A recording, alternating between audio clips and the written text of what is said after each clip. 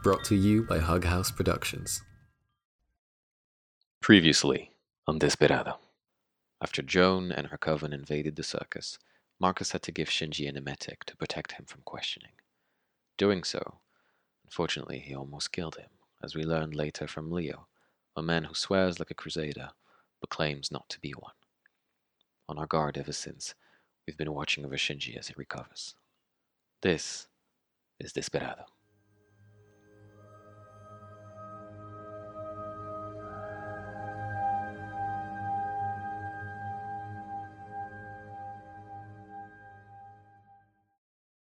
We didn't really spend much time looking for Shinji because merely half an hour later, that man, Leo, stepped back inside the tent, holding a pillow in each hand.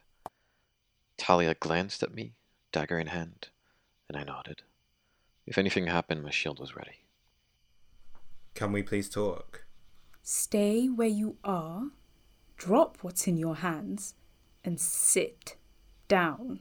Guys, these are really nice pillows. I mean... Do all three, or you bleed. Okay. The rest, honestly, was too quick for my eyes. The man didn't move, but a pair of wings sprung from his back, slid through the air. Neither of us had time to react. I blinked and there was a wingtip under my chin, an inch away from my throat. Same thing for Talia. You know, Marcus thinks it takes time and tact and patience for newcomers to finally warm up to the circus. But really, everybody here was pushed against the wall at one point and told, hey, if we wanted to kill you, we really would have, and it wouldn't be hard. So can you stop being such a wanker? His wings disappeared and I took my first real deep breath in a minute. Then he dropped the pillows and sat down on the floor. Now, can we talk? My dagger flew off and stopped right before his eyes. I didn't smile at his surprise, but to some level it reassured me. And I said, sure. What do you want with Shinji? Take a fucking guess. Did you not see the wings? Talia. I glanced back at you and froze for a split second. You, the man with the impenetrable shield, were terrified. He's an angel. He doesn't care for your dagger, and he's being really, really patient with us, so drop it. I'm not... Now, Talia! Wow. It's okay, relax. I've seen wings like yours before. I've seen them fly over a city and reduce everything to ash in a matter of seconds. What are you doing here? The same thing you're gonna do. And from his pocket, he took out a handful of military tags, each one emblazoned with a cross, some of them completely scorched. These are all from the past 6 months. These two in Madrid, this one in the south of France, and the other 4 just a few days ago, less than an hour away from here. If you can make your way here, what makes you think Crusaders haven't? Yeah, why do you think we have a dagger to your face? Which, by the way, I do care about. Because again, not a Crusader. All I have is my wings, nothing else. And that makes me the only person equipped to make sure your friend recovers properly. Even Marcus, no matter how well intentioned, almost killed him. You're just here to watch over him? Yes, please. I looked at Talia and, without a word this time, she got back the dagger to her hand. Still, he didn't try to get up, and instead he just slid the really nice pillows on the floor. I'll stay right here. I'll answer whatever questions you have. All I want is to keep an eye on him. Fine. It didn't seem like we could keep him away from Shinji anyway. So I sat back down and asked, let me get this right. Your job in this circus is to hunt down Crusaders. Me and everyone else. That is Marcus' life work. In the morning you'll be officially introduced to the circus, and actually, I guess you still need to be debriefed. I'm not sure I follow. Does Marcus know everything he needs to know? About you? He tried to ask, but witches. What should we expect tomorrow? A party? Seriously? What? Yeah, you've been found. It's a celebration. But before that, you'll need to tell Marcus everything. Because if he doesn't know the whole story, this happens. And he pointed to Shinji. Makes sense? Yeah. I would get some rest if I were you then. Tomorrow will be a long day. I will worry about tomorrow when it comes.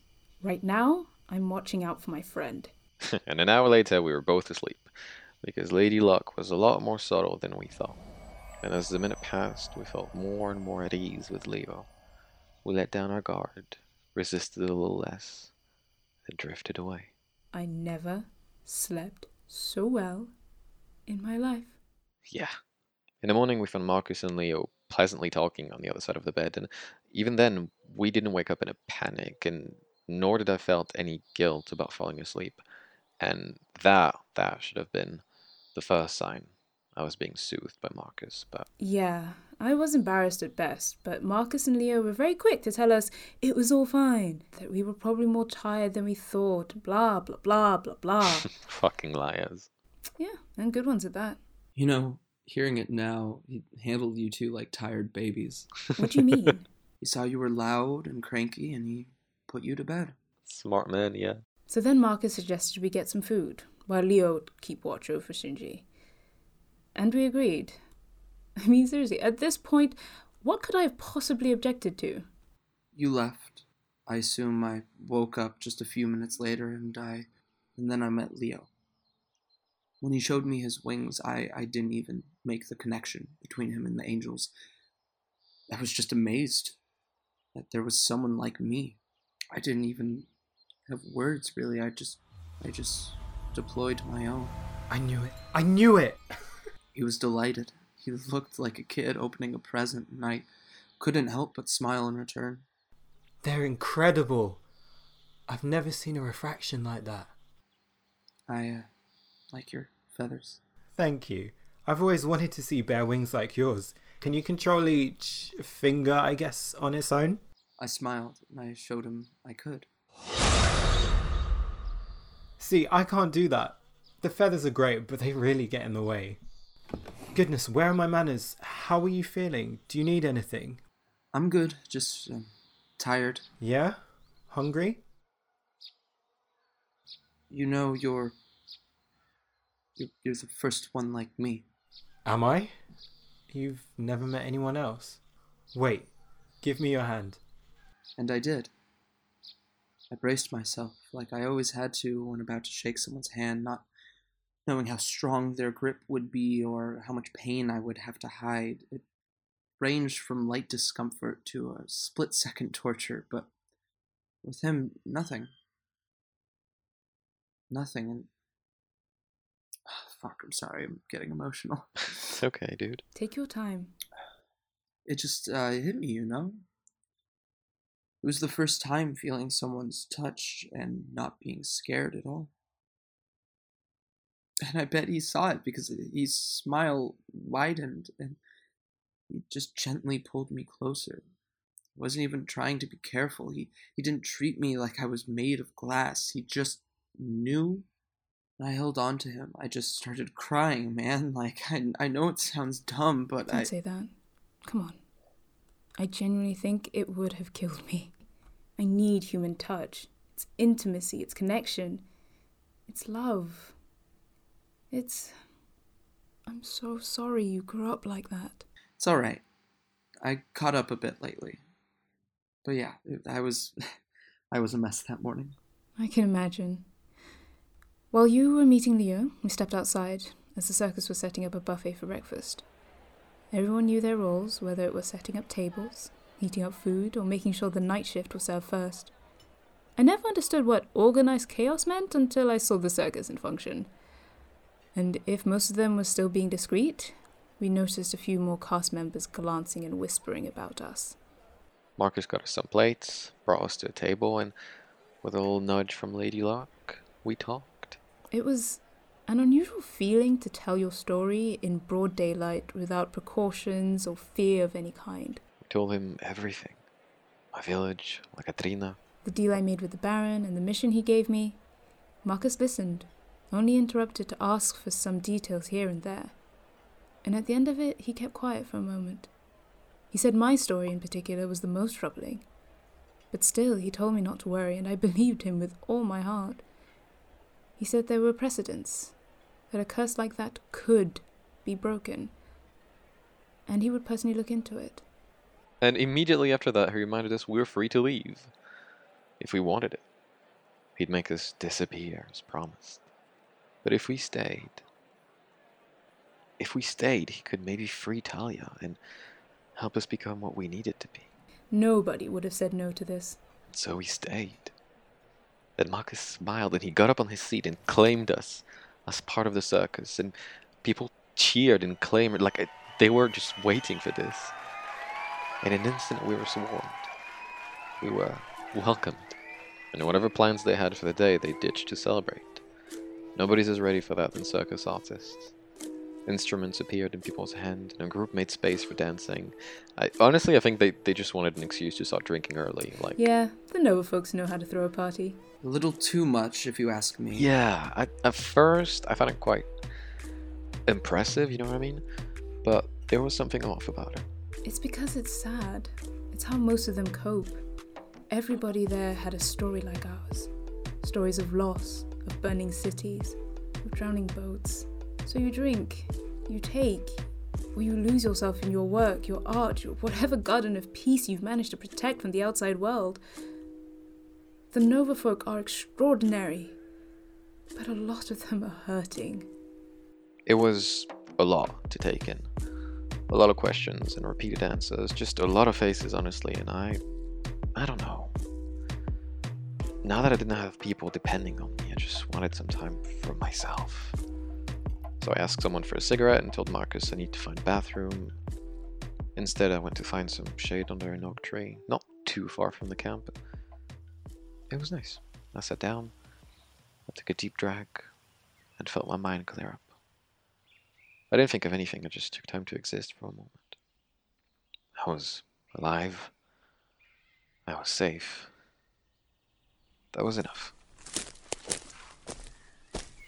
Oh, hey. I looked over as Samar approached the clearing. She was coming from the forest. Dirt all over herself and a fresh bandage on her shoulder. She was wearing the same clothes as yesterday, but accessorized with a travel pouch dangling from her belt, a set of throwing knives strapped to her thighs, and 2 short swords crossed on her back. You look well. How was your first night? Good. It was good. Yeah? Yeah, actually, no, not really. It's fine. I mean, it was just, it was a lot. But what happened to you? Is everything okay? Oh, yeah, no, that's fine. It's part of the job. Right. And you are a gardener. Okay, you're not a fucking gardener. I'm really not. Is it the sword? It's Well, definitely the sword. I mean, it didn't help, yeah. So it's not my job per se, but back home it's considered polite to hunt demons. Okay, not my first language, but you said demons, right? Yeah, it's civilized. You know what I mean? Like picking up trash on the floor. Like if you can, you should. No, I'm stuck on the demon bit, actually. Oh yeah, this country is full of them. I don't know what the witches are doing. You doing it on your... What do they look like? It depends. So, a demon is basically what happens when people hear creepy noises at night and superstition spreads. People can put a lot of faith in folktales, and all that energy has to latch onto something. Usually a wild animal that just happens to enjoy screaming at weird hours. They can get quite big, super aggressive. They grow claws, fangs, sometimes wings. It depends on the culture. Are you okay? That's fine. It did scratch me a bit. Yeah. My parents would be so disappointed. Is that the right word for it? Oh, it really is. My dad used to say, there's no difference between a demon and the breeze. I still don't know if he was kidding. But what about you? What you doing all alone? Are you sure you don't want to rest? You seemed... Yeah, you had quite a night. I was more hoping to bum a cigarette off you, to be honest. Oh, sorry, it's not mine, but you can finish that one if you want. Nah, it's okay. What happened last night, though? Right, we got to meet some witches, first thing. Was it Joan again? Yeah, you know her? Yeah, smart woman. I assume Marcus took care of it? Yeah, he... Fuck, I forgot to ask him about that, actually. She asked to see our IDs, and he already had 3 passports for each of us. Out of nowhere, like... Oh no, that was probably Basim. And she took out her necklace from under her shirt. It was a small pendant carved in a strange, smoky crystal with garnet reflects. On it was engraved a single word in Arabic. صباح الخير باسم. بغيتي تشوف واحد صاحبي؟ As soon as she spoke, a strange mist started pouring from the stone, taking shape in the air. It was alive, with huge round eyes and a sort of Cheshire smile. It blinked at me, intrigued, then seemed to yawn and stretch. And by that I mean like 3 or 4 hands made of smoke materialized around him and extended briefly. I was mesmerized, and I asked, "What is it?" This is Basim, the genie. No way. My people and his kind have been companions for centuries. They hate taking orders, but they love being helpful, and they can create pretty much anything with their little hands. Anything. Well, I've never seen them create anything bigger than a shirt. Like, the more complex the object, the more energy it takes. The genie then took one look at Samar and started shaping some of the haze around him. His little hands multiplied in the air, moving with the ease of a seamstress as he weaved together an object from the mist. You could feel him pull at the seam of reality and rearrange it between his tiny claws, and in an instant, a cigarette pack fell into Samar's hand. Oh, thank you. This little one has been spending a lot of time with Marcus lately. I wouldn't be surprised if he decides to.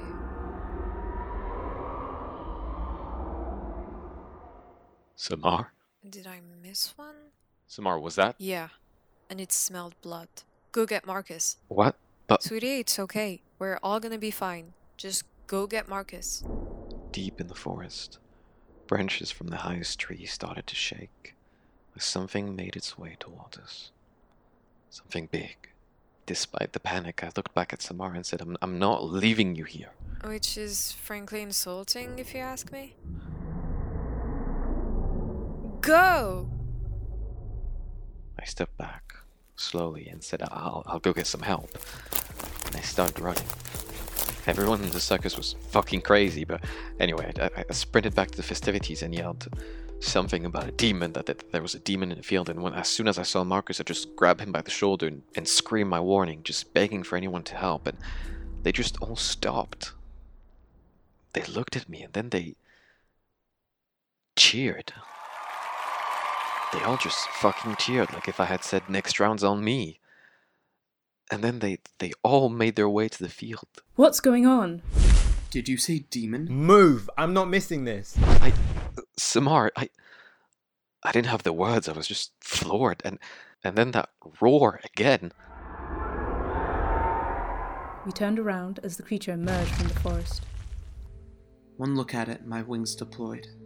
Everything about that creature was made for killing. Its body vaguely resembled a panther.